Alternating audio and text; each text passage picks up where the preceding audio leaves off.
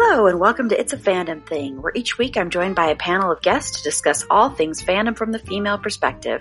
Everything from Star Wars, to The Office, to cosplay, to fanfic. It's all right here, so sit back and enjoy this week's episode. Hello and welcome to this week's episode of It's a Fandom Thing. This week we're going to be discussing the Me Too movement and how it has impacted fandom, or things that we consume, we are fans of, and how it has impacted us and how we consume media, how we approach things that we love, people that we love, as far as like watching their work after maybe they have been part of Me Too. And I just want to say up front, this will probably be very triggering for some people because we will be talking, of course, about sexual assault allegations, sexual harassment, possibly discussing rape. So other things that could be very triggering for people. So I just want to put that up front. So if any of that is triggering for you, I would suggest possibly just skipping this episode, just to be on the safe side. But before we go around the room and have everybody introduce themselves, just again, another quick little housekeeping note that we are taking listener support now for as little as 99 cents a month to $9.99 a month. You can click on the link in the show notes or go to our anchor page and click listener support. And as always, 100% of what we see from that and from the one ad we have will be through October 1st, we'll be going to various Black Lives Matter organizations. And on October 1st, I am going to do a Facebook Live video just showing how much money we did receive and letting everybody know what Black Lives Matter organizations that'll be going to, just so that it's completely 100% transparent. And after that, a portion of whatever we receive, more information on that to come later, will still be going to various Black Lives Matter organizations. Okay, so let's go around the room and have everybody introduce themselves and tell me one thing in pop culture that you're excited about right now. Start with you, Danelle. Hi, I'm Danelle Beauvais, and thanks, Erin, for having me on. I'm excited to be here with you tonight. Let's see, what am I excited about in pop culture right now? That's a good question. I am rewatching Outlander after the Outlander episode we talked about, so I'm having fun with that right now. Awesome. Yeah, and I still haven't watched a single other episode of it. I know. Bad. Right. I know, especially since you guys said it gets really dark. So it gets dark fast. Yes, that. Okay, and Eli. Hello, Eli Bazan. Excuse me, co-founder of the Parasol Patrol. We've been so busy with moving and everything. I am catching up on the new Winona, so I'm an episode behind, but I'm. There's so much going on, so much to watch, but yeah, I'm catching up on Winona right now. Cool. And Pasha. Can I say something that it's exciting, but not necessarily in a good way for me? Which is the QAnon phenomenon. We have had so much stuff going on with QAnon and those crazy conspiracy theories and how they affect, big-hearted, compassionate people and dupe them into believing this. Their core belief is that there's this cabal, talk about Me Too, kind of of Satanists made up of politicians, Biden, of course, and Hillary, and Hollywood elite. One of the ones that cracks me up, kind of, sort of, is Tom Hanks is apparently a Satan worshiping high priest that runs and they're all pedophiles, and so it's a kiddie pedophile ring. So essentially, it's Jewish people, gay people, Hollywood elite, and politicians running this sex trafficking ring of children. And so it's been a little frustrating It's kind of taken up a lot of my time lately because I have an anti-human trafficking nonprofit, and having to put out these fires of these good friends of mine saying, hey, have you heard about this great thing called Save Our Children? And I'm like, no, it's not great. It's run by QAnon, and explain to them what it is. So yeah, what a mess. So that's what I've been involved with pop culture wise lately. It's really sad because, it's taking away from the actual need of trying to save anyone who needs to be saved, and and some of the things that they think are crazy, like they literally, some people who follow that think that Hillary Clinton and other people are eating children's brains, babies' brains to stay younger longer. And it's just, yeah. And I remember driving here in Colorado down 225 in Aurora, and there was one of the Save Our Children hashtags, and someone ended up taking over and just putting love and just taking out the rest and just leaving love, which was good to see because it was scary to just see that. It's a very, yeah, it's very scary, and it's sad just because it is taking away from so many other, and it's considered a terrorist organization, I mean, it's a terrorist threat is what it is. I mean, so yeah, it's pretty terrifying. Yeah. Actually, Eli and I, 2 days ago, we rolled out of bed and we took down one of the Save Our Children signs over I-25. And so I live streamed it. And so, yeah, I've been getting a lot of harassment from people saying that I'm a pedophile. So, yeah. Oh yeah, my good. God. Yeah. It's Anyway, crazy. back to the Me Too movement. Something really Well, cheerful. yeah. Well, and actually, the thing that I'm into plays into the Me Too movement. I have been watching, I don't know if anyone else is watching this docu series on HBO Max called The Vow, and it is all Yes. about the cult Nexium, Yes. which is an organization and a sex cult. They made headlines, especially because Allison Mack, who was on Smallville, Right. is very much involved in it, and they're being charged with sex trafficking and racketeering conspiracy. And the other thing about it, is, and it's a slow build. It will probably get more triggering as it goes along. There's only been a couple of episodes so far. But the thing about it is, you watch it, and a lot of the things that they said in it and that they did in that were supposed to be self-empowering and making yourself feel better and growing and growth. And it's a lot of talk that you will hear in a lot of self-improvement groups and a lot of multi-level marketing groups, which is a lot of what this is. And it does also, to me, have a little bit of a feel of Scientology in a way, of how you go up the ranks and you pay more and you learn more and you go up the ranks. But it's a very, very good documentary, and it's very terrifying. And it's also one of those things where I think a lot of times people go, there's no way I would ever fall for this, ever. And watching these stories, people tell their stories, you really see how easy it would be to fall for it if you were in a vulnerable state, if you were looking for answers. And so many people are looking for that answer. And so, yeah, it's a very fascinating documentary that I highly, highly recommend. So once again, that's on HBO Max. I started watching that as well, and it is really powerful. Yeah. I'd heard about it as far as what was going on with Nexium probably like a year ago, I think, when it started breaking. And then I just stumbled across it like 2 days ago and started watching the first couple episodes. And it's crazy. And I thought the same thing. Who are these idiot women who got involved in this? Like, and then I'm like, whoa, when I heard them talking and I heard the leader, I was like, yeah, this is all the kind of self stuff that the work that I wanted to be interested, that I was interested in. It's about supposedly helping the world, and they think they're doing all this good, and it's like, oh, yeah, it's intense. It is. Yeah, and cults have always fascinated me. And I remember once, even being in high school, I went to an alternative high school in Boulder, and it was during our lunch break, and we had like this outdoor area. I mean, they even had like smoking areas at this school. That's the kind of school it was. But anyway, we were out there. Yeah, I know. And a cult, I know they were from a cult. They didn't say that, of course, came and started talking to people out there. And I spent like 20 minutes talking to them. And I think they really thought I was going to come and join them, but I just found it fascinating. But what you could really see was how void the eyes were. And it was really sad of these young women. So, yeah. So, and Mhm. Okay, well, let's get into the heavy topic of Me Too.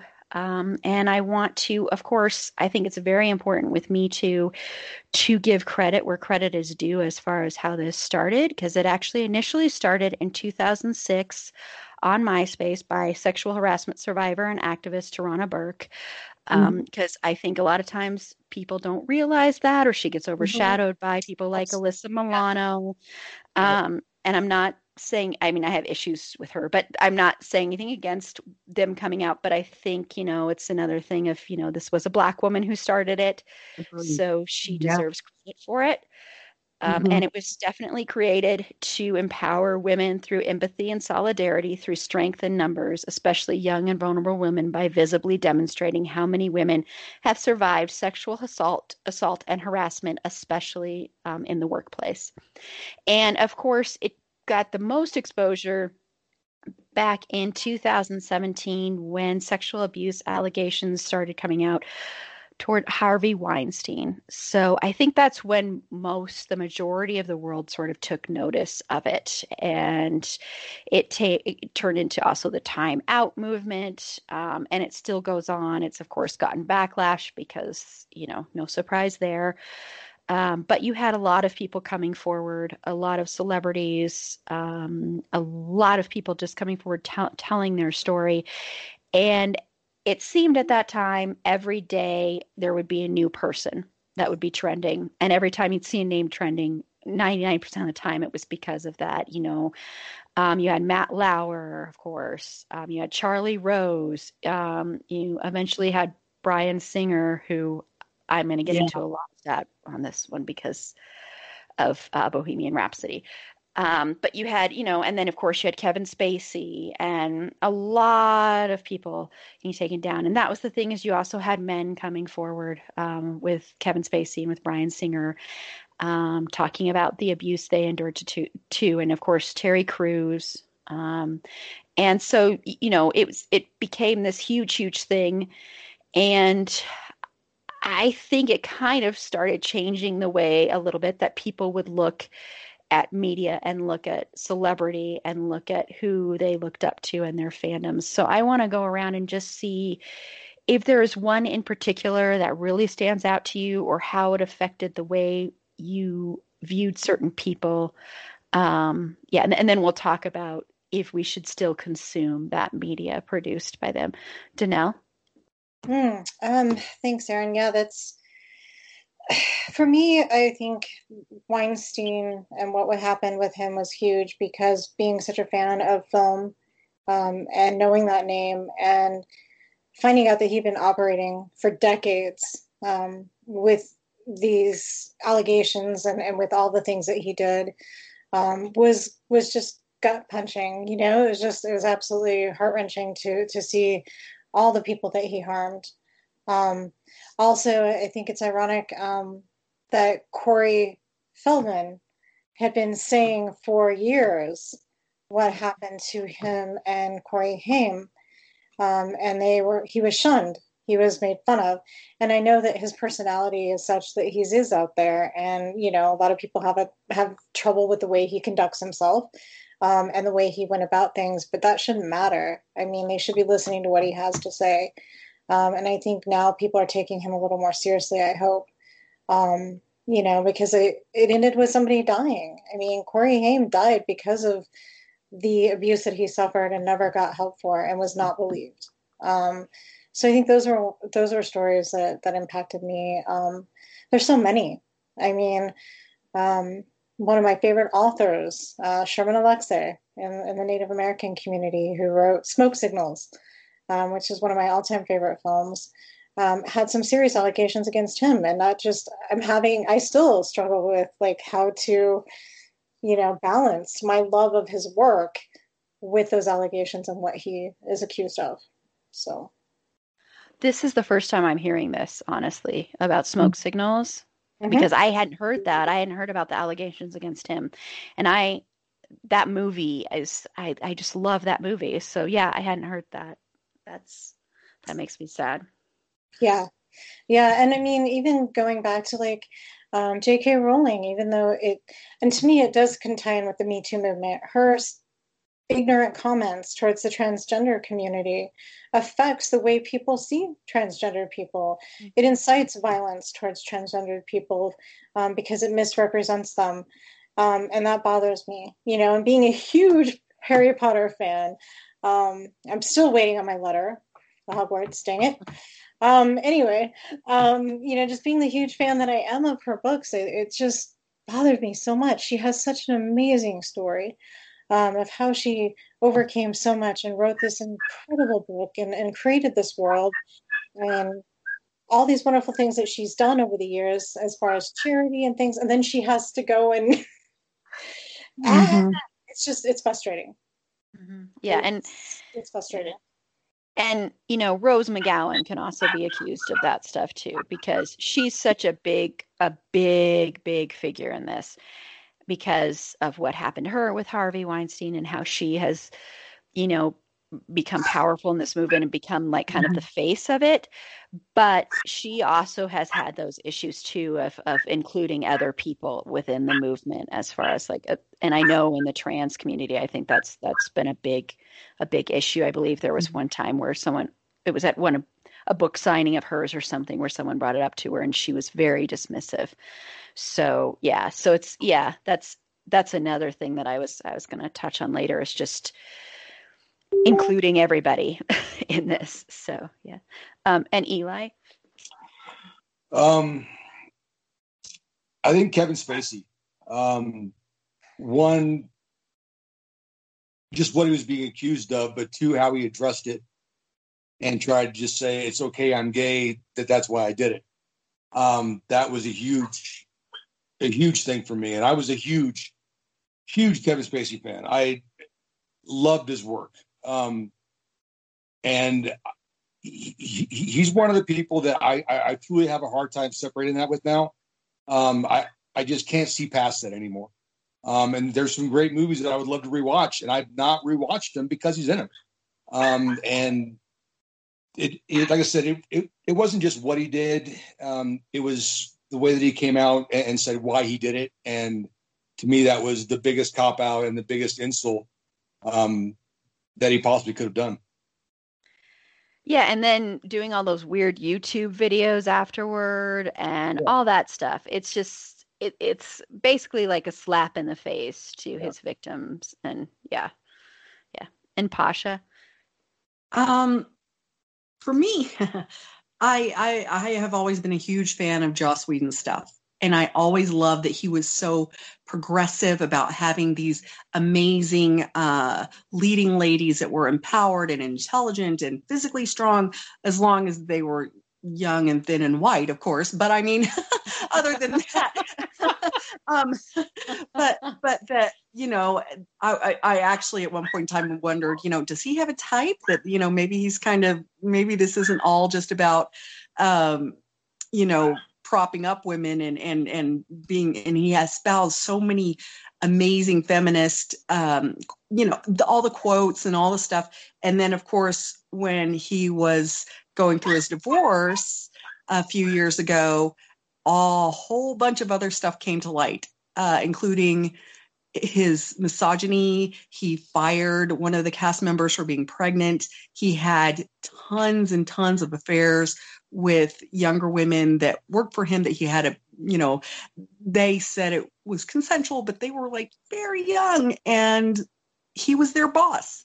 And they did have a few say that, well, I kind of felt pressured, but it's mostly been brushed under the rug. And he's such a talented writer, and just we were talking earlier about the way he writes dialogue, and it's so pithy and clever, and so to find out that this person who we thought especially in the sci-fi type community or whatever, that was such this amazing feminist, was exactly the opposite, was really heartbreaking. And I still love Firefly, but it's frustrating.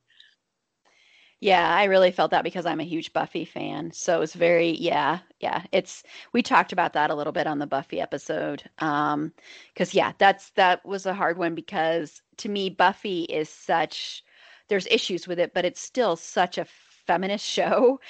and to realize the person behind it is the exact opposite of that is Mhm. very hard to swallow. It's very painful. For me, and this really not necessarily was the biggest one, but it had a personal impact on me because, and I recently shared it on Facebook, the movie Into the Wild is one of my personal favorite movies. It was a very emotionally cathartic experience for me. I cried for hours and hours after that movie was over. And, Sean Penn is not the greatest person in the world. He has been known to be violent. Um, and so he's just not a very, very nice person.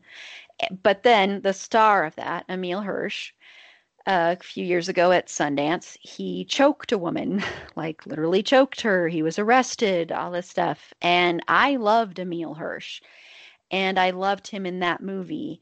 And that one's hard for me because it's two horrible people making this piece of art that means so much to me personally. Um, that one was really, really hard for me. I think it was harder for me once I found out about Emil Hirsch than just the Sean Penn thing, because I had always kind of been like, Sean Penn, he just strikes you as someone who is kind of an ass, to be frank. I mean, he just kind of does. Um, so that one did. I think for a lot of people growing up as children in the 80s, if you grew up in the 80s, the Cosby Show was a huge thing. So Cosby, of course, was a huge blow. Finding out how, and the awful stuff that he did, and the fact that certain people still stood by him, like Felicia Rashad for a while there really did. I don't know if she still does, but she was really sticking by him. That was really painful because, I mean, if you've got those many people accusing you, I mean, I I believe them all. So it's just really, that one was R. really, Kelly really and earth all shattering. his supporters, right? R. Kelly still has tons Yeah, of, R. Kelly is the other big one. Yeah. and that was oh my gosh, did you watch that documentary? I mean, Yes. oh, Whew. yeah, Eli it and I were was, just talking earlier about a tough one for both of us was Michael Jackson. I watched the documentary Hmm. and I cannot listen to his music anymore. The lyrics sometimes I'm all like, oh my God. And it just is so cringe. I just like, ugh, and my heart breaks for those boys. Eli has not seen the documentary. And I'm still being an ostrich with my head in the sand, pretending that the documentary doesn't exist because I have so many deep childhood memories Hmm. that go with Michael Jackson, and that's one that I mean, It's hard. that's the hard one for me because I I haven't believe watched the it either yet. accusers, You, I Eli, I believe the haven't. accusers, and there are just too many similarities to be ignored. But this was my music as a kid. I mean, this is what I grew up to. This is what kept me alive. I mean, a lot of his songs really hold meaning to me. So, yeah, I still have my head buried in the sand on that one. I'll admit it. Well, Also, just in the interest of full disclosure, I was a punk. I was a punk rock girl, so I was never really into Michael Jackson's music in the first. Just letting you know that, yeah. So.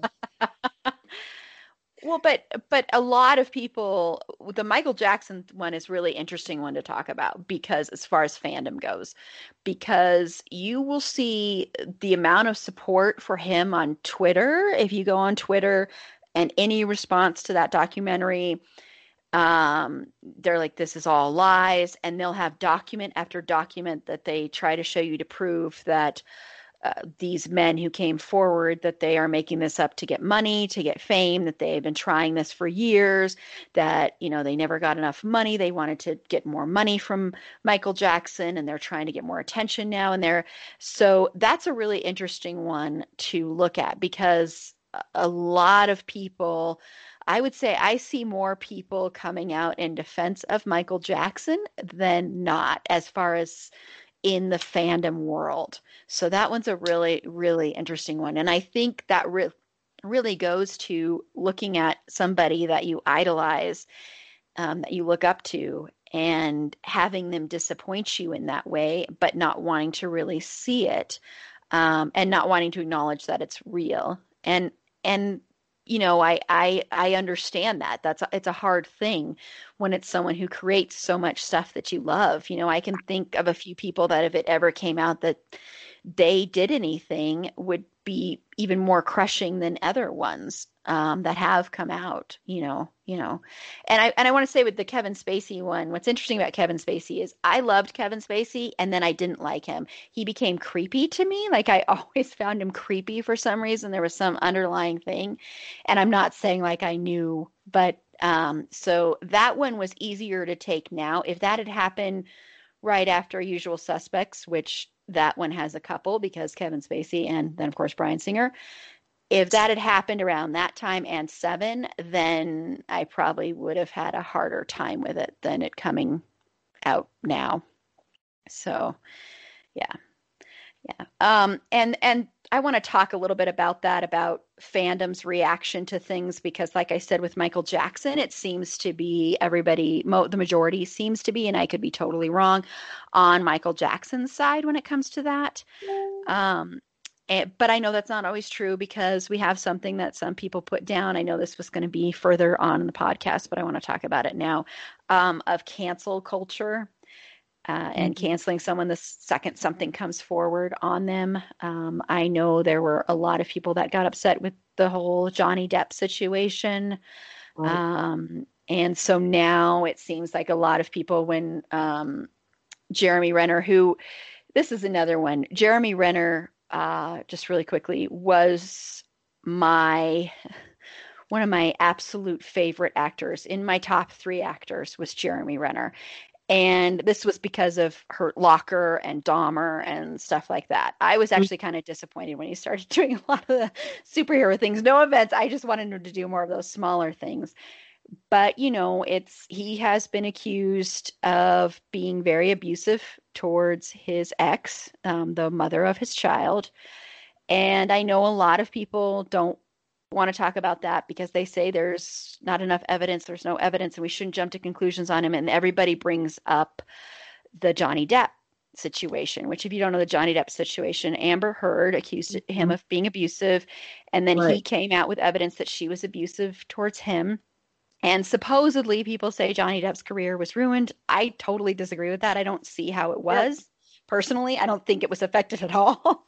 I mean, yeah, he had some people turn away from him, but he still was able to make movies. So, yeah. But anyway, but how do you guys feel about that? The whole cancel culture, and maybe even just the whole situation of ever since Johnny Depp, at least to me, it seems like a lot of people are like a little bit more hesitant to sort of jump on the bandwagon with things. Danelle, how do you feel about that?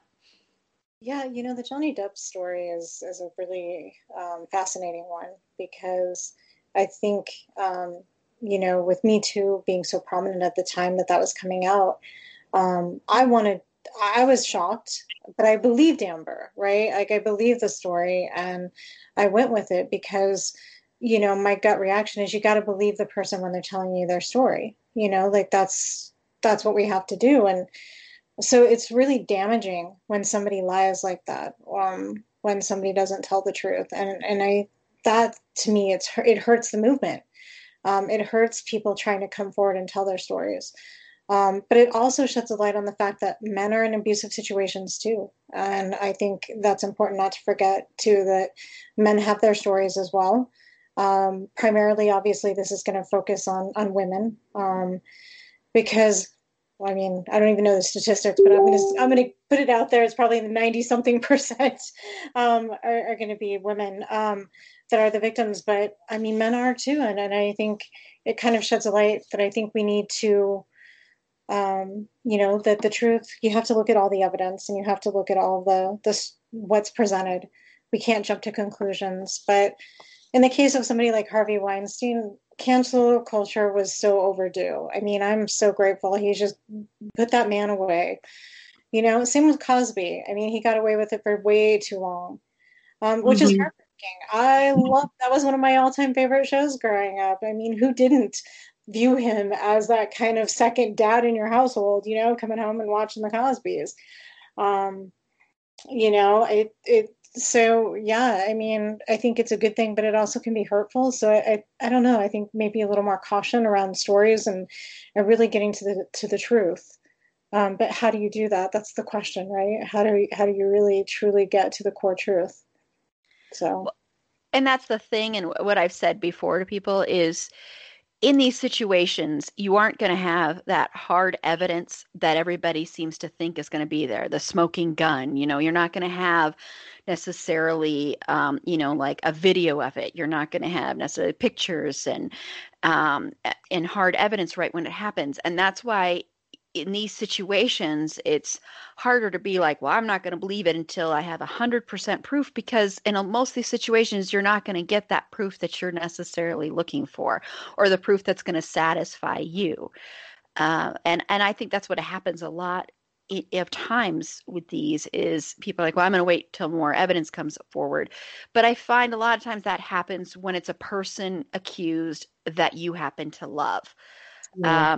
And I don't know. I mean, I don't know for sure if the accusations against Jeremy Renner are accurate or not. But I have to tell you, you could ask anybody. I didn't know a bigger fan of Jeremy Renner than me. I was the biggest fan of his, and I tend to sort of believe this. There were court records before that, and to me, watching him lately, he had changed his whole album that he released. It was so Yeah. weird, and Weird.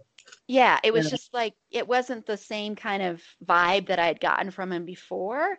So I tend to believe that until I'm proven otherwise. And maybe I shouldn't be that way all the time, but I think the Amber Heards are the rarity. That's like the point Yeah. zero zero 0.001, because who wants to make this up? Your life is like in shambles. Look at what happens to any woman or man or Mhm. trans or anyone who comes forward with this. Their life can be ruined and is often ruined. So to me, it's like, why would you want to make this up? That's the way I kind of view it. And the other person I want to mention really quickly that had a fan thing happen was Ansel Elgort, who recently got accused of having sex, well, basically rape, but with an underage fan. I don't know if you guys heard that story as well. And he happened to have been in Baby Driver, which also starred Kevin Oh, Spacey. wow. So yeah, so there's another one. Eli, do you have anything you want to add about Johnny Uh, Depp or accusations or believing or cancel culture? Cancel culture is tough. We all want to believe everybody that we hear, but there's always going to be that 1% that wanting their little 5 seconds of fame or wanting to just bring out blatant lies. Those are always going to be there. And I think that it was a great point made that it does a huge disservice to the movement.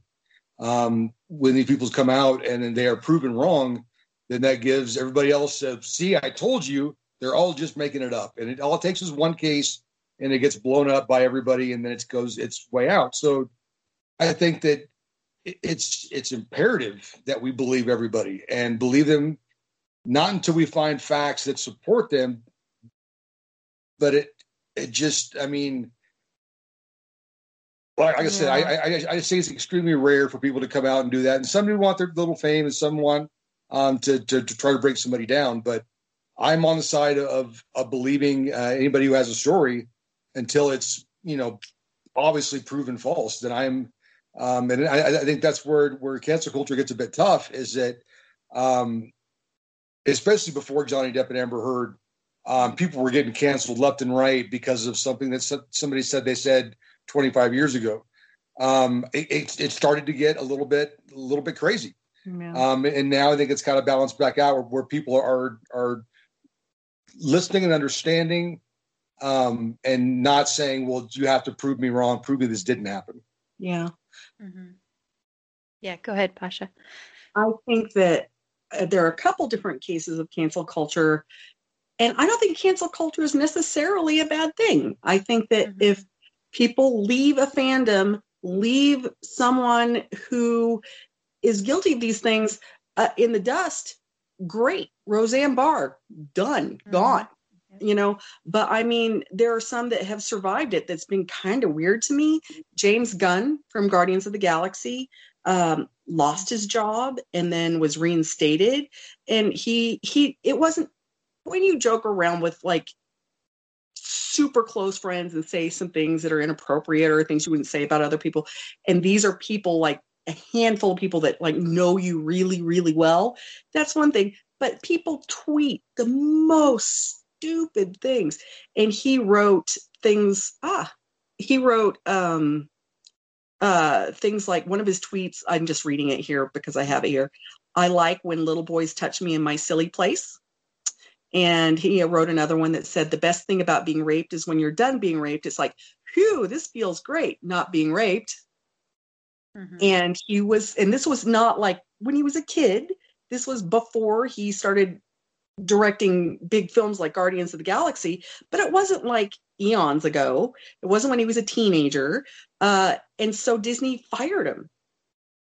And then there was this outcry. Oh, it was a long time ago. He's not like that in real life. He was just joking around. And so they rehired him. And I have mixed feelings about that. He's obviously very talented. And the cast, I mean, some of the cast, they're kind of conservative leaning. And I was like, okay, I'm not surprised that he supports him. But then Batista supports him. And I'm like, well, that's maybe we don't know the whole story, but that one surprised me. Another one, speaking of fandom, that really surprised me was Chris Hardwick, who is the Nerdist, and he was accused a few years ago, and so his show was suspended for a little while. Talking Dead and all those were suspended for a brief period, and then they let him come back, and a female co-producer and quite a few staffers left the show because I'm not going to expound on that too much because I don't know the details about what exactly happened. But the fact that people left the show, that's a thing. That's definitely a thing. But the flip side of that coin, in my opinion, is Al Franken. He, the picture that was taken of him, the comedian that was the female comedian that was traveling with them on tour, and she was asleep and he didn't actually touch her, but somebody took a picture of him jokingly, like holding his hands up like he was going to grab her boobs or something like that. And he stepped down. He fell on that sword. And to me, that one was hard because I am a huge supporter of his, and all the way from SNL through his political career. And I don't know, I still have trouble thinking that one was justified. But for the most part, I think cancel culture, knife's edge does work. But yeah, it's and people talk about cancel culture like it's a new thing. It's really kind of not. But be that as it may, it works, like with Roseanne Barr. And sometimes it doesn't. So, yeah. Yeah, and I think with the James Gunn thing, a big thing there is he's a white male. I honestly think that's part of why I mean, everybody I know was pretty much everybody I know there, with the few exceptions, was enraged that he got fired for that.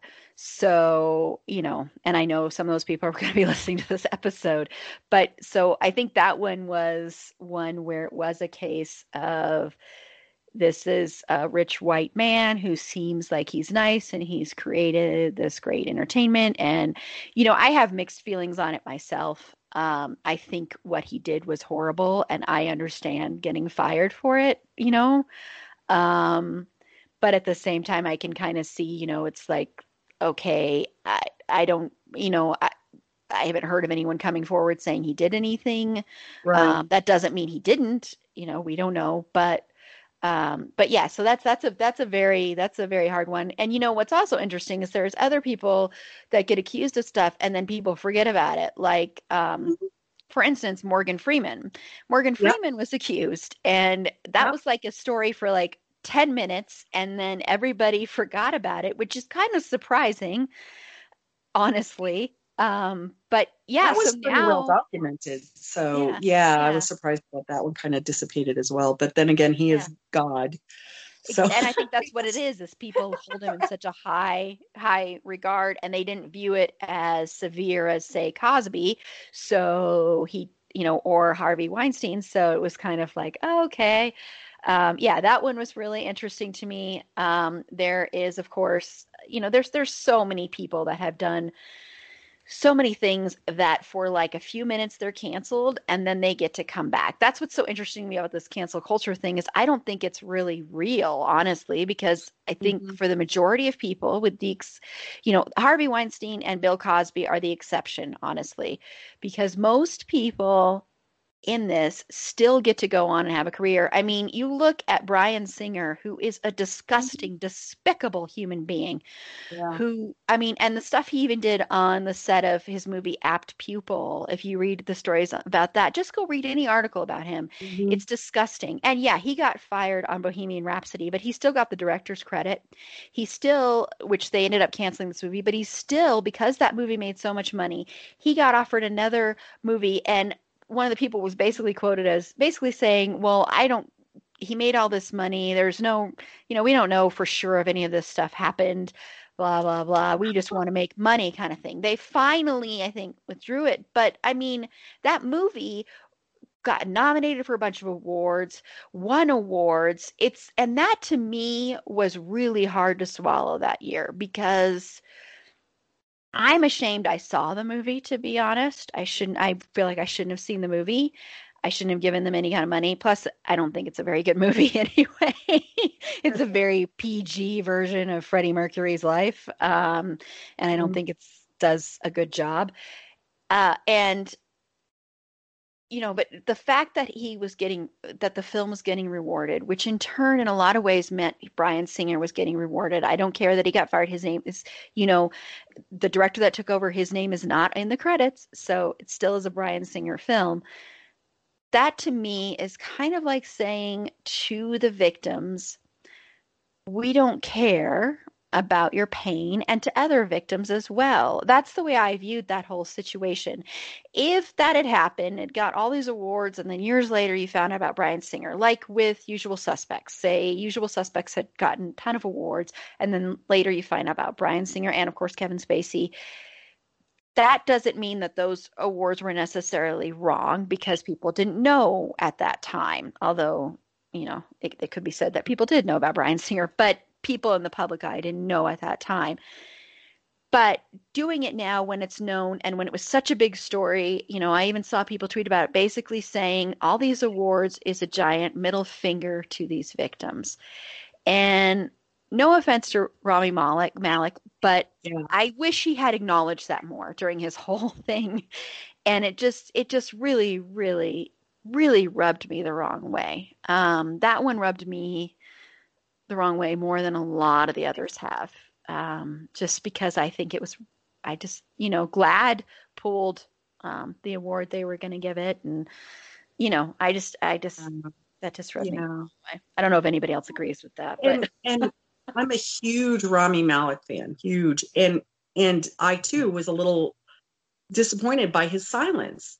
But I mean, you come to find out with Harvey Weinstein, all these huge superstars, Ben Affleck, who were not just privy, but I mean, like really, really new. And and other women were even trying to say something, but the only man I could see that said something publicly was, oh shoot, I can't believe I'm brain farting on his name. The Trying to remember too. Family Guy. Seth MacFarlane. Oh, yeah. Seth MacFarlane did call him out, like when he hosted the Academy Yeah. Award. He said something he's like, yeah, no young women have to, and with Harvey Weinstein. And of course, he was not invited back to host the awards again, which, could have been just because he wasn't great at it. But be that as it may, the one thing I do think that's positive about the Me Too movement is that now these people know that they can be called out. And because some significant people, their careers have failed, at least in some way, hopefully that will prevent at least some of it from going on. Does that make sense? If they know that they can get caught and at least publicly outed and humiliated, hopefully that will curb some of it. But I don't. But yeah. Yeah, it's hard. Going on in entertainment for so long. I mean, so long. And I think even pre-Hollywood, right? And back in just theater and things like that, at these kind of positions where men were taking advantage of, et cetera, has been going on forever. And I think it's just this culture that's a part of, I mean, and being a student of theater and working in film and TV myself, on a local level and in college, I saw it. I was a part of a theater troupe, and we got interest from Hollywood when I was 17. And the script was getting a lot of interest because he had written the play, our director had written the play and written a film script as well. And it was similar to Ghost. If you remember Ghost, and you know how Hollywood likes to make a bunch of films that are similar, when they have a hit. And so there were some similarities, and so these guys came out to meet with him and meet the cast. And I had a lovely little casting couch experience, talking to one of these guys, and it was interesting. I was only 17, and it was creepy. And it's just this culture. It's the culture. And I think the Me Too movement is helping shed some light on that. I think there's still a long way to go in how things are handled in Hollywood and in theater and in the entertainment industry in general. Music. Oh my God, you could do a whole podcast on music and Me Too and on all of especially in the hard rock and metal scene. I mean, it goes hand in hand. So absolutely, I think it's really important to, just keep shedding a light on these things and moving forward and hopefully changing that culture so that young women and young men and kids who are going into this industry who want to be a part of the entertainment industry don't have to become victims of these predators, who tend to thrive in the industry. Yeah, and when we're going to go around at one point, and thank you for sharing just a little bit of your own story there, but we will then go around and see if everybody wants to share their story, because I have my own story from when I was in film school and when I was acting and my own experience on a set. And the harder part was what happened afterwards when I came forward. That was even harder than what happened. So yeah, it's and the reaction, and a lot of that is because it is instilled. I mean, you look at Roman Polanski, aside from the fact that he's a rapist and people still support him and love him, same thing with like Woody Allen. He famously in Chinatown, when he wanted to get Faye Dunaway to get more emotional in the scene where Jack Nicholson's character slaps her, Roman Polanski slapped Faye Dunaway like over and over again until he got that emotion from her, which is abusive. You don't do that. That is completely and totally abusive. I don't care that it was an acting situation. He wanted more emotion. There's other ways to do that. And she excused it and said it was okay because, I mean, what is she going to say? No, in that time, she would have not been able to get away with standing up to Roman Polanski.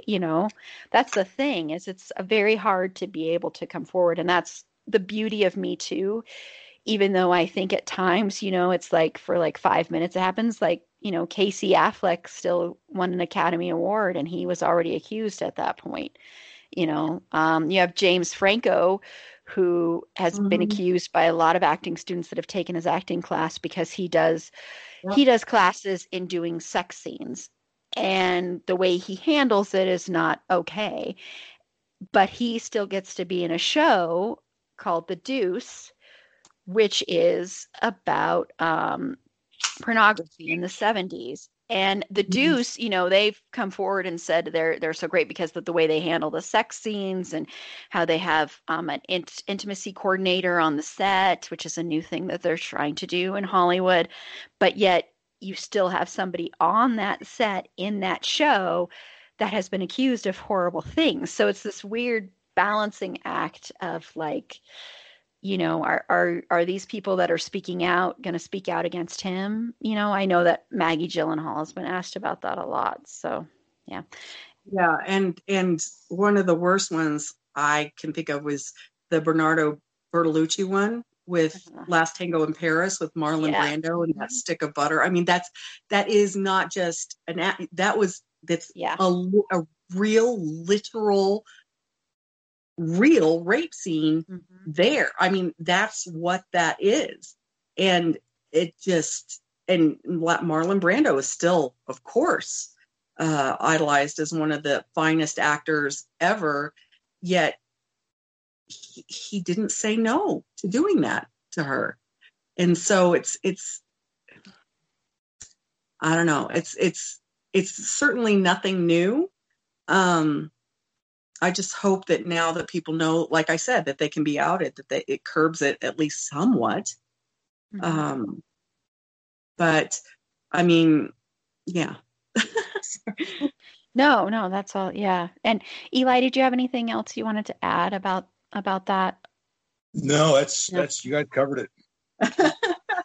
Yeah.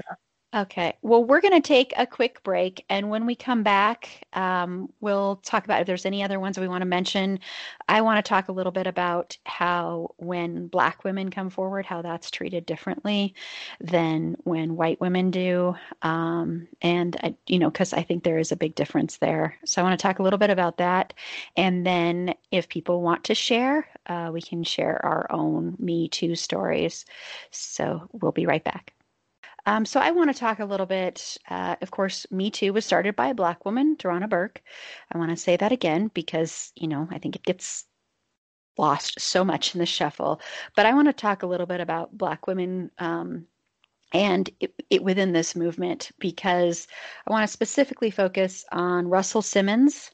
And of course, we already talk mainly about Russell Simmons and R. Kelly because there was also a documentary, which I don't know if anybody else watched it on HBO Max. If you haven't watched it, go ahead and watch it, called On the Record, all about Russell Simmons. And, and how Black women talked a lot about talked about how hard it is to come forward as a Black woman especially when you're accusing another Black man because of the history of, how white women would falsely accuse Black men who would get lynched and that whole history there.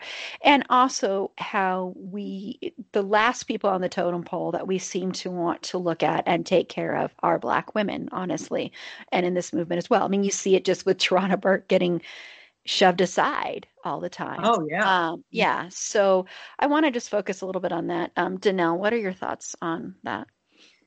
Yeah, no, I think it's huge, and I think the fact that when Toronto started the movement, that it didn't get a lot of attention, and it was only until white women came forward and then it got attention, and then we had to back up and say, hey, this is the person who really started it, and who's been saying these things for a while now. It is heartbreaking that it's harder for women of color to come forward. And I definitely want to, we're forgetting a very important group here that I definitely have to talk about because it's a cause near and dear to my heart. And that is the murdered and missing Indigenous women. There are thousands of Indigenous women who are missing in the United States and Canada. And we are the only country that does not keep stats. They are the only group in this country that we do not keep stats on who are murdered and missing, and that is Indigenous women. If you haven't seen the film Wind River, I was just going to mention that movie. Yes. Yes, you need to see this film. I want to shed light on an ally in Taylor Sheridan for being such an ally to the Native community and helping to shed light on what's happening with the murdered and missing women because it's an epidemic all across Canada and the United States. And I also want to shed light on the fact that women are trying to empower each other. Like, I love Reese Witherspoon and what she's doing with her company and helping to bring stories forward of Black women. If you haven't seen Little Fires Everywhere, watch it. Yeah. Seriously, sit down and watch that show. It brings racism into a light that is rarely shown.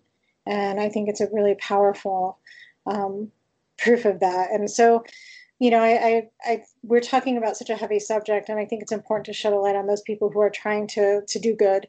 Um, but Atrana story and what she did is really, I hope will continue to change the culture. That we have to change it. Bottom line is we have to believe people's stories first. And I really like what Eli said earlier about that too. We have to believe people's stories first, and then if something comes out that it wasn't true, we just it's very rare. So I think believing the story first is important. So Mhm.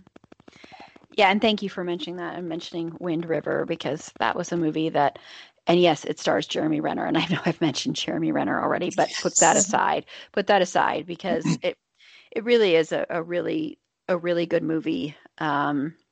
It has one of the most painful rape scenes I've ever seen on film. So, and I mean, I would say right up there with The Accused as far as like how painful it is to watch that scene. But it's a really, really good movie. And yes, that is unfortunately another group that we don't focus on at all. I mean, the country as a whole doesn't for many, many, many, many other areas as well. So yeah, I do recommend. And that filmmaker is an incredible filmmaker anyway. So yeah, The so I show definitely. Yellowstone is actually amazing if you haven't watched it. It may not be the genre that some of your listeners are into, but give it a shot. Yellowstone is an amazing look at the cowboy culture, and it's kind of a modern cowboys and Indians, really. I mean, it's a modern look at what's happening with reservations and what's happening with the ranching communities and kind of the fight for land and power. And it's a little dynasty-esque, if you will. It's kind of a throwback to that kind of drama, but it's also highlighting problems in Indigenous culture as well as the loss of traditional culture and in the cowboy culture as well. So and it's beautifully shot. But he's an amazing filmmaker. So if Mhm. anyone hasn't seen it, check it out. Yeah, and his other movies as well are really, really good too. And then Eli. R. Kelly to me is uh, it's, it's just disturbing on a whole different level. It's kind of the classic cult case of grooming and being a serial pedophile, and why I kind of call it a cult is because of his loyal and his fan base is ridiculous. Knowing his past and I mean knowing what he's done, knowing what he's been accused of, knowing what he's been charged with, they still stand by his side, and Mhm. that's where that kind of cult behavior comes in, and how adept that he was and is at grooming people, and people still that he raped and that he abused, still support him, and that to me just is a whole different level than shows you, and shows you how well these folks are brainwashed, Mhm. and it's just a very interesting case study to me, and just to watch that and to see. I mean, we see it a lot. Like we just talked about Michael Jackson. Um, how I still follow Michael Jackson, kind of not wanting to really admit what we all know is true. Um, but with R. Kelly, it's just that kind of next level stuff. Yeah. Mhm. Yeah, Pasha. Well, I mean, one thing I would like to touch on that goes kind of hand in hand with Me Too is the way that rape culture is still being portrayed and just honestly sometimes even pushed in a lot of our fandoms and our mediums. Um, the objectification of women in general, and I mean objectification in that it makes women objects and it dehumanizes women and it makes people feel like it's okay to do things involving sexual assault. And you mentioned, um, J.K. Rowling's. And you're like, how does J.K. Rowling's fit in with the Me Too movement? Well, she is very anti-trans. And her fan base, unfortunately, some of them adhere to those beliefs because, and they support that. And the statistics around sexual assault of trans, especially female to male, are astronomical. We all of us here have a mutual friend whose son just went to college and, had to have a very uncomfortable conversation about how they're at higher risk because they're trans. And when people who have such an I have a Harry Potter tattoo on my hand, and so for J.K. Rowling to come out and say these horrible things just objectifies these people and makes them objects and things to be used instead of people to care about. Eli loves Winona Earp. And yet even he admitted that this entire season, we have not yet, and like you said, we're one episode behind, but we have not seen one single episode where there was not a really kind of sensationalized kind of male fantasy-esque sex scene between the lesbian couple. And we're just like, we don't see that with the other couples. We don't see that with the gay men on the show. It just seems very pandering to just kind of have these sexy lesbians have this sex scene in every single episode, which kind of removes the humanity from these kinds of relationships. And I don't know, I think that rape culture kind of goes hand in hand with the Me Too movement, because as long as we're still making shows about where this stuff is all still okay and where almost everything is still directed by men, written by men, it's yeah. But just to take a step back to what you were talking about, minority women, are we going to talk about that specifically separately, or? That's what we're talking about right now. That's what I thought. Yeah. Because I felt myself moving away from that. I wanted to refocus. Okay. No, that's okay. It was good. It was good information too, because it's also Black trans women are Yeah. Well, to be totally honest, Black trans sex workers specifically, but also because even if you're a sex worker, that does not make rape okay. But anyway, one of my favorite scenes ever, and I talked to Eli about it. I haven't subjected him to it yet. I said it's one of the most intense, well-acted scenes I've seen in movies, in TV, in anything ever, was in How to Get Away with Murder, when Viola Davis talks to her mom, Cicely Tyson, about having been molested by her uncle. And her mother says, she's like sobbing, crying, and she was lauded for like taking off her wig and taking off her eyelashes and being quote unquote ugly, meaning naturally a Black woman in the scene, but she's like snot crying, like it's intense.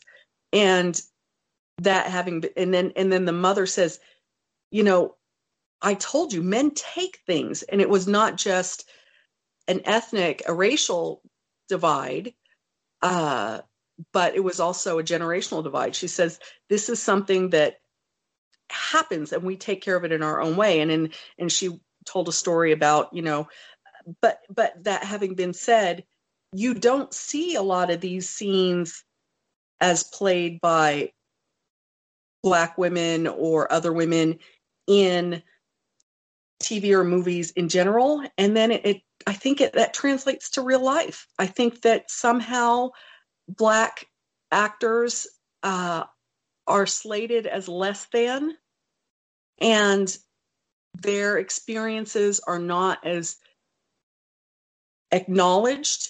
And so as a result, Cicely Tyson as a mother is just like, this is what freaking happens. It sucks, but you deal with it. And that may or may not be the right response. of course. I mean, honestly, once you get to so much getting beaten down, so much, after a while, you just kind of get numb to it and you're like, that's the way it is. And that's not okay. And that's something we need to change. And that's something some amazing people are changing. But the Black experience in general has kind of been that way, not just in the Me Too movement, but across the board, obviously. And I have to say, as an Asian woman and the Me Too movement, characters in TV and movies definitely objectify Asian women a lot sexually. Mm-hmm. And they're oftentimes the rape victims, and they're oftentimes the prostitutes in war movies. And I have had, and fetishize us. And that also is a type of dehumanization. And so we need to make women of color human in our media and in real life, and listen to what they have to say and give them space to frickin' say it. Yeah. Sorry. I'm very passionate about that. No, you do not have to apologize. That's, yeah, thank you.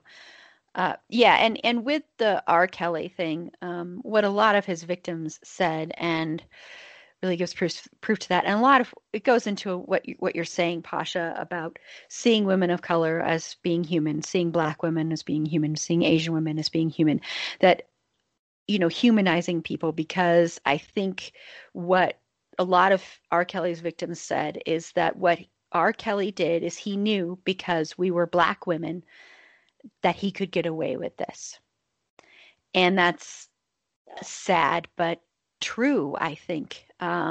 Yeah. And, you know, that's the thing, is that, you know, he got away with it for so long, disgusting stuff, and he still is. And it's just so heartbreaking and sad. And then Russell Simmons, of course, I mean, the stuff Russell Simmons did as well, is also disgusting. But he also mainly targeted Black women. And, you know, it goes into that thing of thinking, well, this is who I can target, because I will probably get away with it, because people don't care or act like they don't care about Black women. And it's true, the Me Too movement didn't get as much attention until it was white women coming forward, until it was Rose McGowan, until it was, you know, that's when it really, really took off, until it was Harvey Weinstein being accused by Black women. And then when you would have women of color coming forward accusing Harvey Weinstein, that didn't get the same attention. You know, you even saw it within that same thing, you know. So it is something that I think we need to acknowledge. I think that me as a white woman, I have to acknowledge it, and all my fellow white women have to acknowledge it too, that we have to include everyone in this. You know, it has to be an inclusive movement, or you can't really make change if you're going to be like, okay, I'll pick and choose who I'm going to listen to and who I'm going to give a voice to. So I think that's the really important thing too. So yeah. Well, and just the fact that the founder of the Me Too movement, Tarana Burke, was left off that Time cover was so shocking to me. I actually, with my limited Photoshop skills, Photoshopped her in front of everybody, and I posted it, and it titled it "Fixed It," because it was mind blowing to me that she was left off that Time cover, and that's just indicative of the Black experience, and certainly of Black people within the Me Too movement. Yeah, absolutely. It was shameful that she was left off that cover. Absolutely. Yeah. Okay. Well, I mean, there's a lot we could definitely cover in this. I mean, a lot, because, you know, we definitely we're going to be talking, next year, we're going to be talking about pornography in general and women's relationship to it. And definitely we'll want to touch a little bit on this, because I know, you know, recently, you know, a lot of women who work in pornography have accused other people of raping them and have been raped, and people just brush it off because they're like, oh, well, you work in that industry, so it's just part of it. You weren't really raped. I mean, come on, you're a sex worker. That doesn't happen. And we need to change that attitude. That's just something that really, really, really is another thing that we need to work on too. That comes with feminism too, is that feminism often leaves off women that work in the sex industry. They just do, because a lot of feminists look down on that. And like I said, we have to include everybody. So, yeah. So we definitely will talk about that when we cover that. Very, very, that will be a very adult episode. Yeah. Okay. Well, and this is only if people are comfortable with it. You can totally say pass. If you don't want to share anything, you can share a little bit. I know, Danelle, you already sort of did. So if you are comfortable with it, you can share your own Me Too moment, sorry, but only if you are comfortable with it. If not, totally feel free to say pass. Sure. Thank you, Erin. Yeah, I think the most I'll say about it is that I know almost every woman I know has a story. Whether, no matter what their story, they have some connection to it. I've had some experience, and I've had several. I will say that. And it led me to being involved with the V-Day movement, which is an incredible movement to end violence against women and girls. And it started by Eve Ensler and her play, The Vagina Monologues, that's performed every year around Valentine's Day all over the world. And we raise money for various local causes all over the world, whether it's the local rape crisis center or a women's shelter. And so I've been involved with that for over 10 years now. And so I love performing in the show, love raising money and awareness. It's a wonderful thing to be involved. And, and until the violence stops, that's why we keep doing it. So there is a great documentary. It's several years old, called Until the Violence Stops. So if you get a chance to check that out, it talks and highlights different women's stories. And one of the things I love about the movement, it tries to be very inclusive to all stories, no matter, of all different backgrounds, whether it's gay, lesbian, transgendered, whether it's Black, Asian, Hispanic, Native American, whatever. It's trying to include everybody's stories. So I think that's important too, like you said, just bringing all of it together, and one movement to end. So with that being said, I encourage people to get involved, reach out to local organizations. Pasha has an amazing organization, and her and Eli are doing amazing work. Get involved with your local V-Day group. Whatever you can, volunteer, make phone calls, reach out, get trained as a victim advocate. There's all kinds of ways you can get involved. So, thank you, Danelle. Eli? Yeah. So, never shared my story before with anybody except besides Pasha. And I don't think I would have the strength to even begin to say it out loud if it weren't for Terry Crews, and when he first came out and talked about it a little bit. I was drugged and raped a few years back, and I, like many people, I think, still hold a lot of not only shame but guilt for what went on with that. And that's something that I will continue to work through for the rest of my life, and continue to address. But it does happen. And it's not just little 5'6", 105-pound boys that get raped. It doesn't matter how strong you are, how big you are, how tough you are. If you find yourself in my case, there were a lot of extenuating circumstances, but I put myself in a spot that I shouldn't have. Does that mean that I deserve what happened to me? Absolutely not. But I will always hold on a little bit that I still work with constantly, as to this was not my fault. It's something that happened to me, not something that I contributed to. So I will fully acknowledge that I am in the minuscule percentile, that women deal with this on a scale that I can't even fathom. I I guess I knew that women were being assaulted and abused at the rate they were. I just didn't choose to acknowledge it. It was, this was way back before Me Too and back before anybody talked about these things. And it was just tough.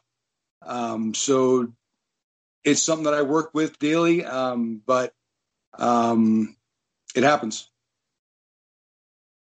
Thank you so much, Eli. I really appreciate you sharing that and sharing your story. I really do appreciate that. I know that takes a lot of courage. So thank you for sharing that. Thank you. Sure. Pasha? Well, first of all, I want to say Eli is probably the bravest man I've ever met for so many different reasons. And part of that is we've talked about sometimes you have to, even if it's uncomfortable, be a voice for people who can't speak for themselves. And I'm so proud to know Eli at all. And he's a very courageous person for talking about this. So it kind of reminds me of Eli and I speak a lot at sci-fi conventions and different fandom conventions. And one of the panels we host, actually the last panel that I did at before COVID was at New York City Comic Con, and it was cons, cosplay, and consent. And I think it's important that we have these conversations so that we know what is and is not, where those lines are, because some people don't realize, oh my gosh, that's inappropriate. I didn't even think about that. And so, it's something that we need to be talking about and, kind of bring out of the closet. I myself am a survivor of child sex abuse. That's part of the reason, like at the top of the podcast when I was talking about the QAnon conspiracies. God, I'm just pissed off about it because it minimizes what real victims go through.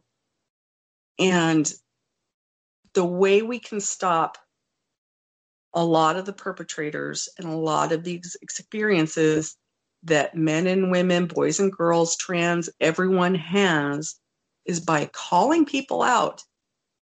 It happens in our own families. Everybody knows that creepy relative that at Thanksgiving and Christmas, don't let your kids go sit in their lap or whatever. Encourage kids, if they don't want to give you a hug and a kiss, say, great, good for you for not giving me a hug and a kiss because you didn't want to. Don't force your kids to hug and kiss grandma or your boss or whomever just because it reflects poorly on you. You think if your kids don't accept this physical contact. It's just, and also my personal story, I do not remember physically being a virgin in my entire life. The abuse started, as far as I remember, is when I was 3 years old, right after we moved to the United States. And so I do not even physically remember not being a virgin. I remember being in kindergarten and kneeling by my bed and praying to God, because I didn't understand, not to make me pregnant. And later, so many people go through the same experience of rape seems so black and white. Not always so.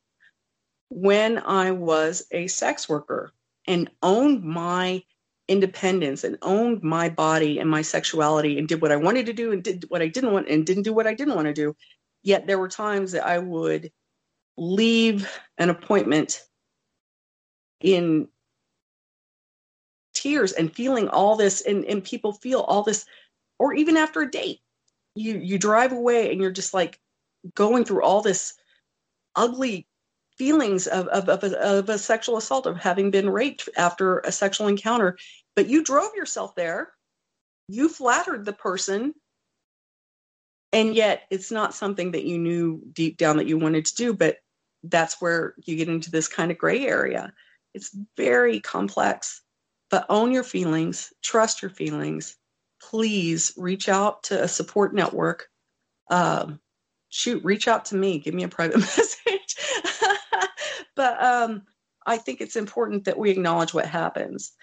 After, like I said, I was a sex worker and I testified against CU in the football rape scandal. And that's another case where it was a he said, she said kind of thing.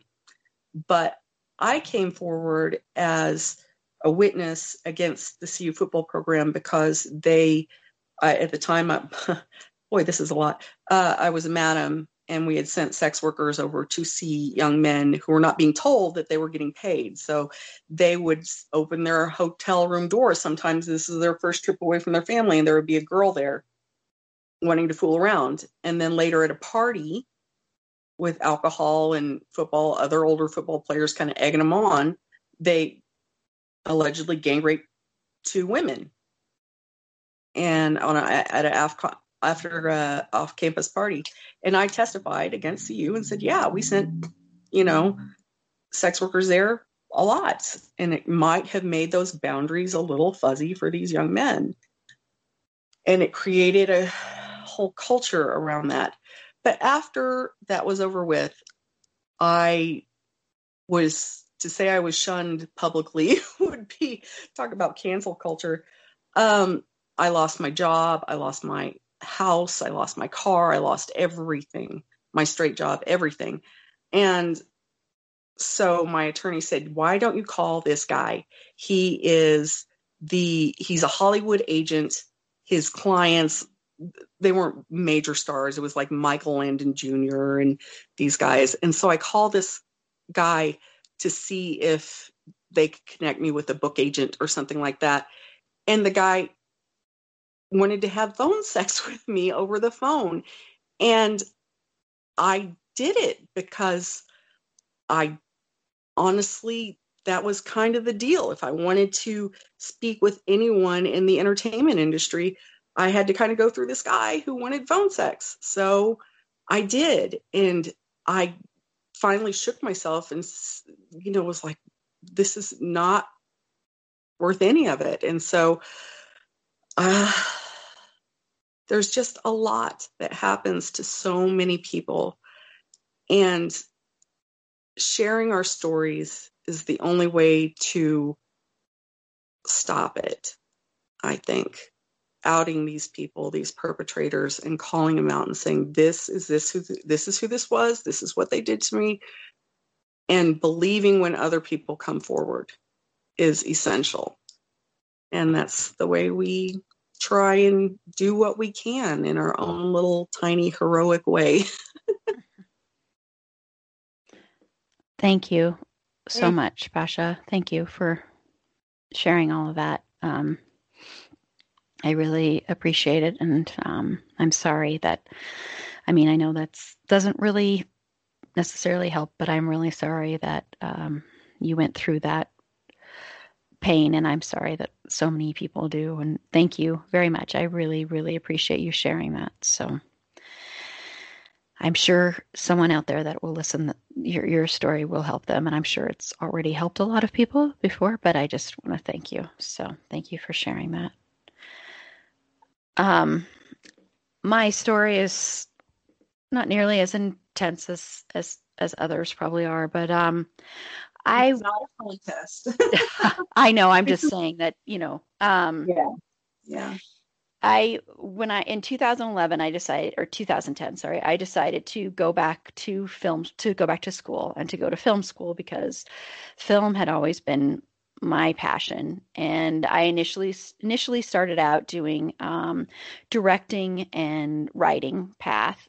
And I learned really quickly I didn't like directing. And what I learned, because I starred in some student films, is what I really missed was acting, because acting was my number one passion since I was a little kid. I would put on plays in the neighborhood. It was just something I loved, and why I always kind of felt ostracized in a lot of theater groups, even though I helped run a theater group. Didn't get credit for it, but I helped run it.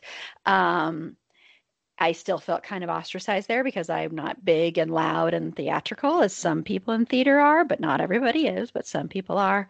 And also because I loved film more. And anyway, I decided I would switch paths and go and pursue acting. And the spring semester in 2011 was one of the happiest times of my life ever. And I was acting a lot and I was writing too, because screenwriting is my other favorite thing. And I started a screenwriting club at this film school, all this stuff. I had teachers telling other people when I wasn't even there that I could make it as an actress, that I was that talented. And then people would tell me later that they heard that.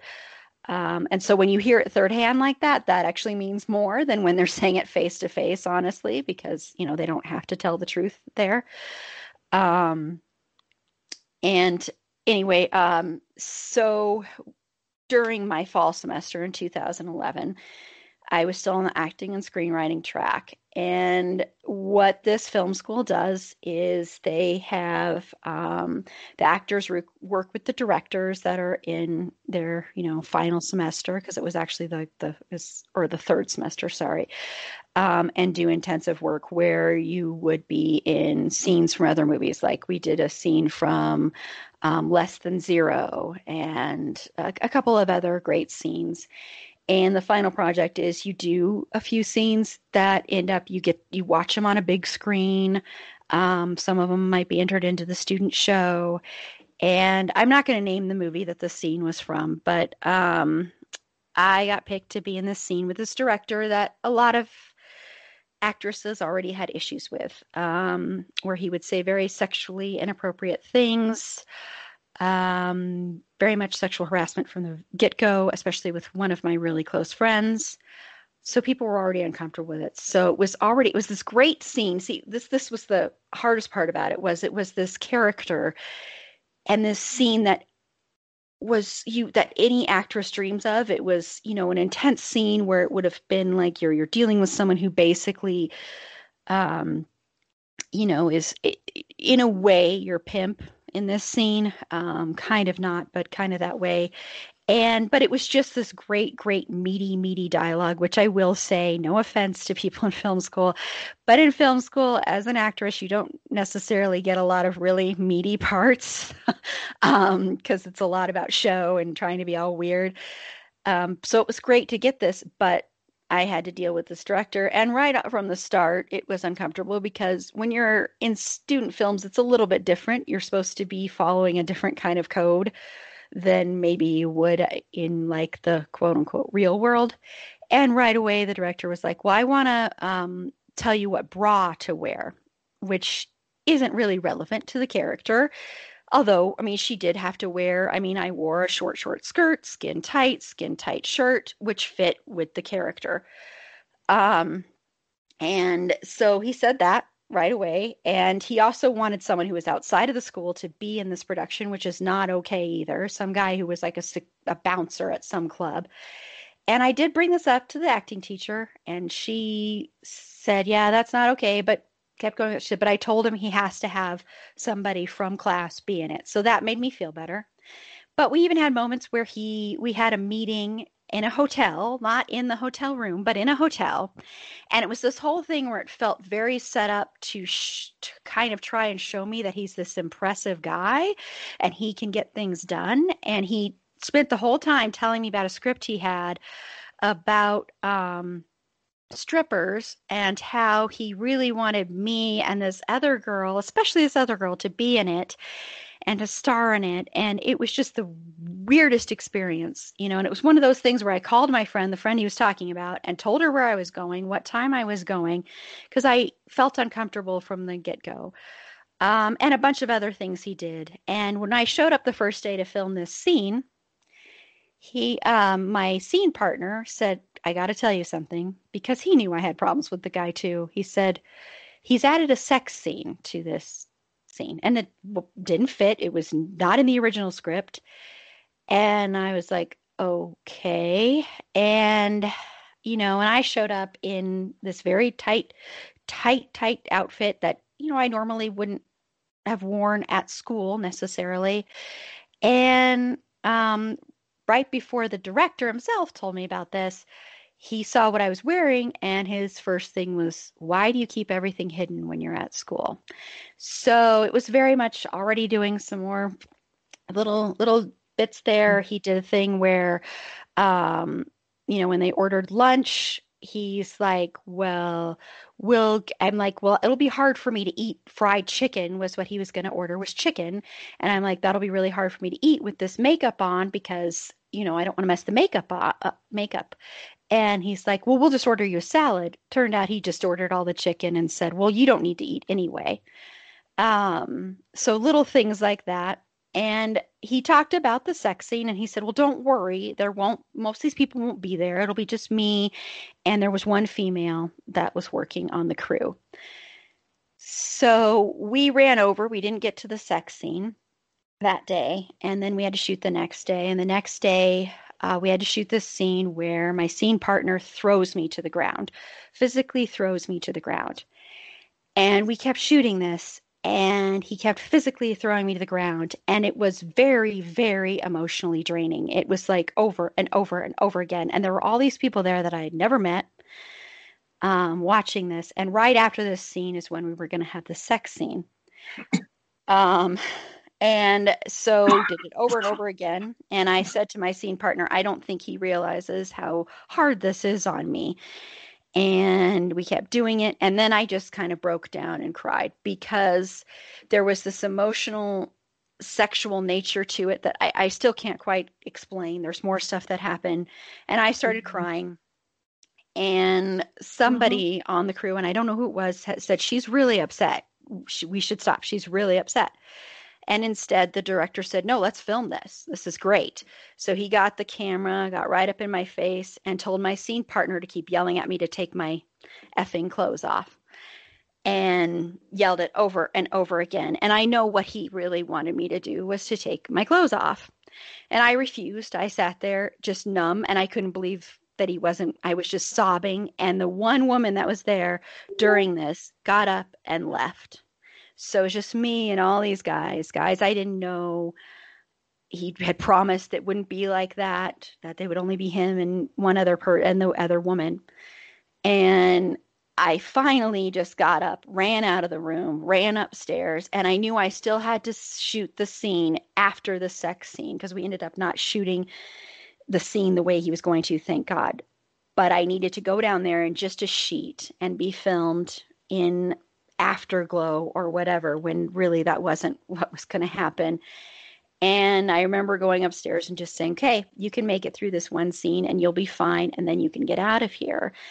And I walked down the stairs and there was the director and he said, "Are you okay?" And I'm like, "No, I'm not okay. And you know why I'm not okay." And he just laughed and said, "But you're doing so great." And I'm like, "I'm not acting, so whatever." And so then I just sat there. We did the last scene.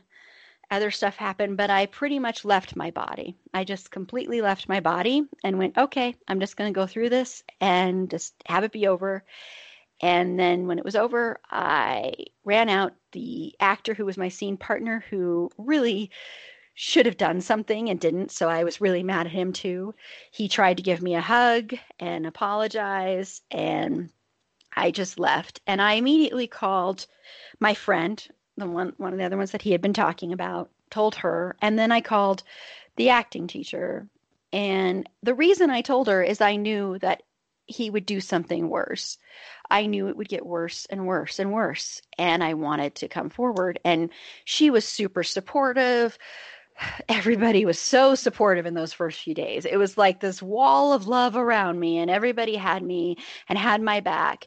And everybody's like, the acting teacher, she was like, "You are going to make history here. People never stand up, and you're making a change here, and this is great." 2 days later, I pull up the day that they're going to be showing the films, and I find out from the acting teacher. She pulls me aside and she's like, "Just to let you know, they haven't talked to him yet. So he's here. He thinks he's going to be showing the short with you in it, and he doesn't know what happened." And that was like a big slap in the face because then I had to see him. And my scene partner kept trying to talk to me. And my scene partner was just upset that he might not get credit for being in this movie. And it was just, it was horrible because it was like, okay, we care about you, but we're going to blindside you with this. I ended up not finishing school. I didn't finish film school. Um, I had a lot of friends that were there for me, and then they just got tired of me being upset all the time and not wanting to go out and have fun anymore. I had a male classmate tell me, well, what you experienced is just the tip of the iceberg, and you either get thicker skin or you get out of it because this is just part of the business. And that is really the attitude people have. I went into the supposedly student person who was supposed to help me through the bigger school, which I'm not going to name the schools on here just because for my own protection. And I walked in there thinking, okay, I'm going to tell my report to this woman. She's going to be on my side. Boom. First thing she said was, so were you sexually assaulted as a child? Were you sexually molested? I said, no. And she said, are you sure? No. Are you sure? Are you positive you weren't? Because the people that were on set here think this brought something out and that you were, and I'm like, no, I wasn't. And she was immediately on the defensive, and really all she was looking out for was the school. She didn't care about me. And I just immediately shut down and got angry and pissed. And she said, I saw the video because this is still out there. This tape is still out there. She said, all I saw was really good acting. And I said, well, I wasn't acting, but, and so that was it. It was over. Nothing happened to him. He still got to go to another class that we had together. I stopped going to that class because I didn't want to have to be with him.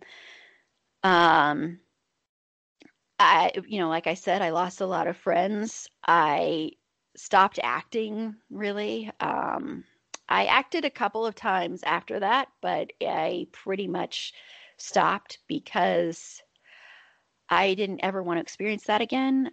I had never really experienced that feeling of feeling like you didn't want to be attractive. And I remember the day after that happened, going home, putting on sweats, a baggy shirt, and ordering a pizza, buffalo wings, all this just ton of food, and just being like, I'm just going to be invisible from now on.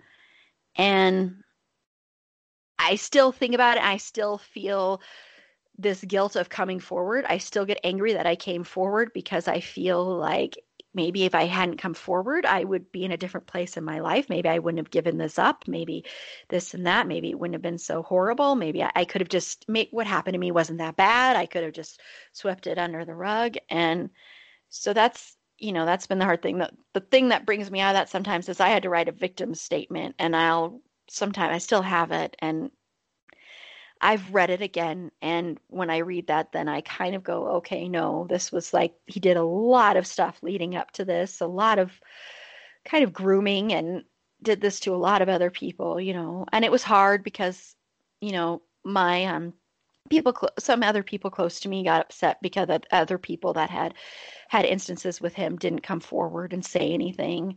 I understood why they didn't, but it can feel very lonely. um, so yeah, so that's my story, and that's why I sadly don't act anymore. And someday I should maybe try and go back to it again. But so okay. Thank you for sharing your story, Erin. Yeah. Thank you very much. Thank you for listening. Thank you. And thank you everyone for being on here. I know this is a heavy, heavy one, so I really appreciate everybody taking the time and sharing stories and sharing your thoughts and feelings because, like you said, Pasha, we talk about it, and that's how we start to heal and start to make a change. So thank you. Okay. Well, we're going to close out and have everybody say where they can be found if you want to be found. Start with you, Danelle. Yeah, so you can find me on Instagram and Twitter as Draven Pearl.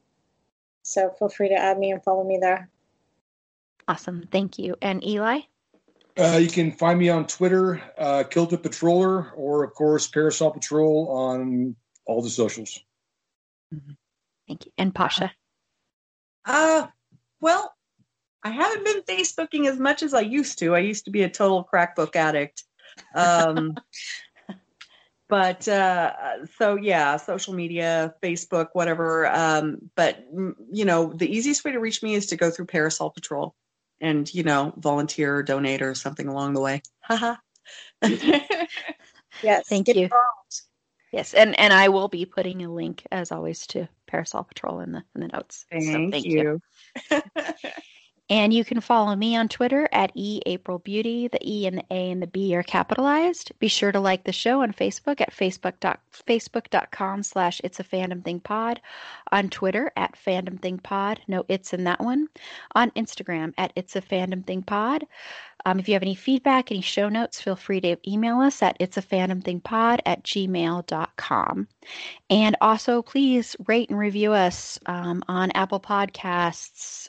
That really helps us get found in that search button. Our audience has grown a lot in the past couple of weeks, so thank you so much to any new listeners or to people who are sharing the show. I really appreciate it. And on next week's show, we are going to be taking a little bit of a lighter turn. We're going to first do a special episode discussing some of our favorite actors, actresses, writers, directors, people that might not be covered in an individual episode, just to kind of give lesser known people or people that might not have the biggest fandom around them a little bit of a shout out. So that'll be a fun little episode. And then we are going to be discussing the television show Xena, and we're going to be having the founder of the Xena Retreat on the show as well. So that should be a lot of fun. So until next time, remember, it's a fandom thing and Black Lives Matter.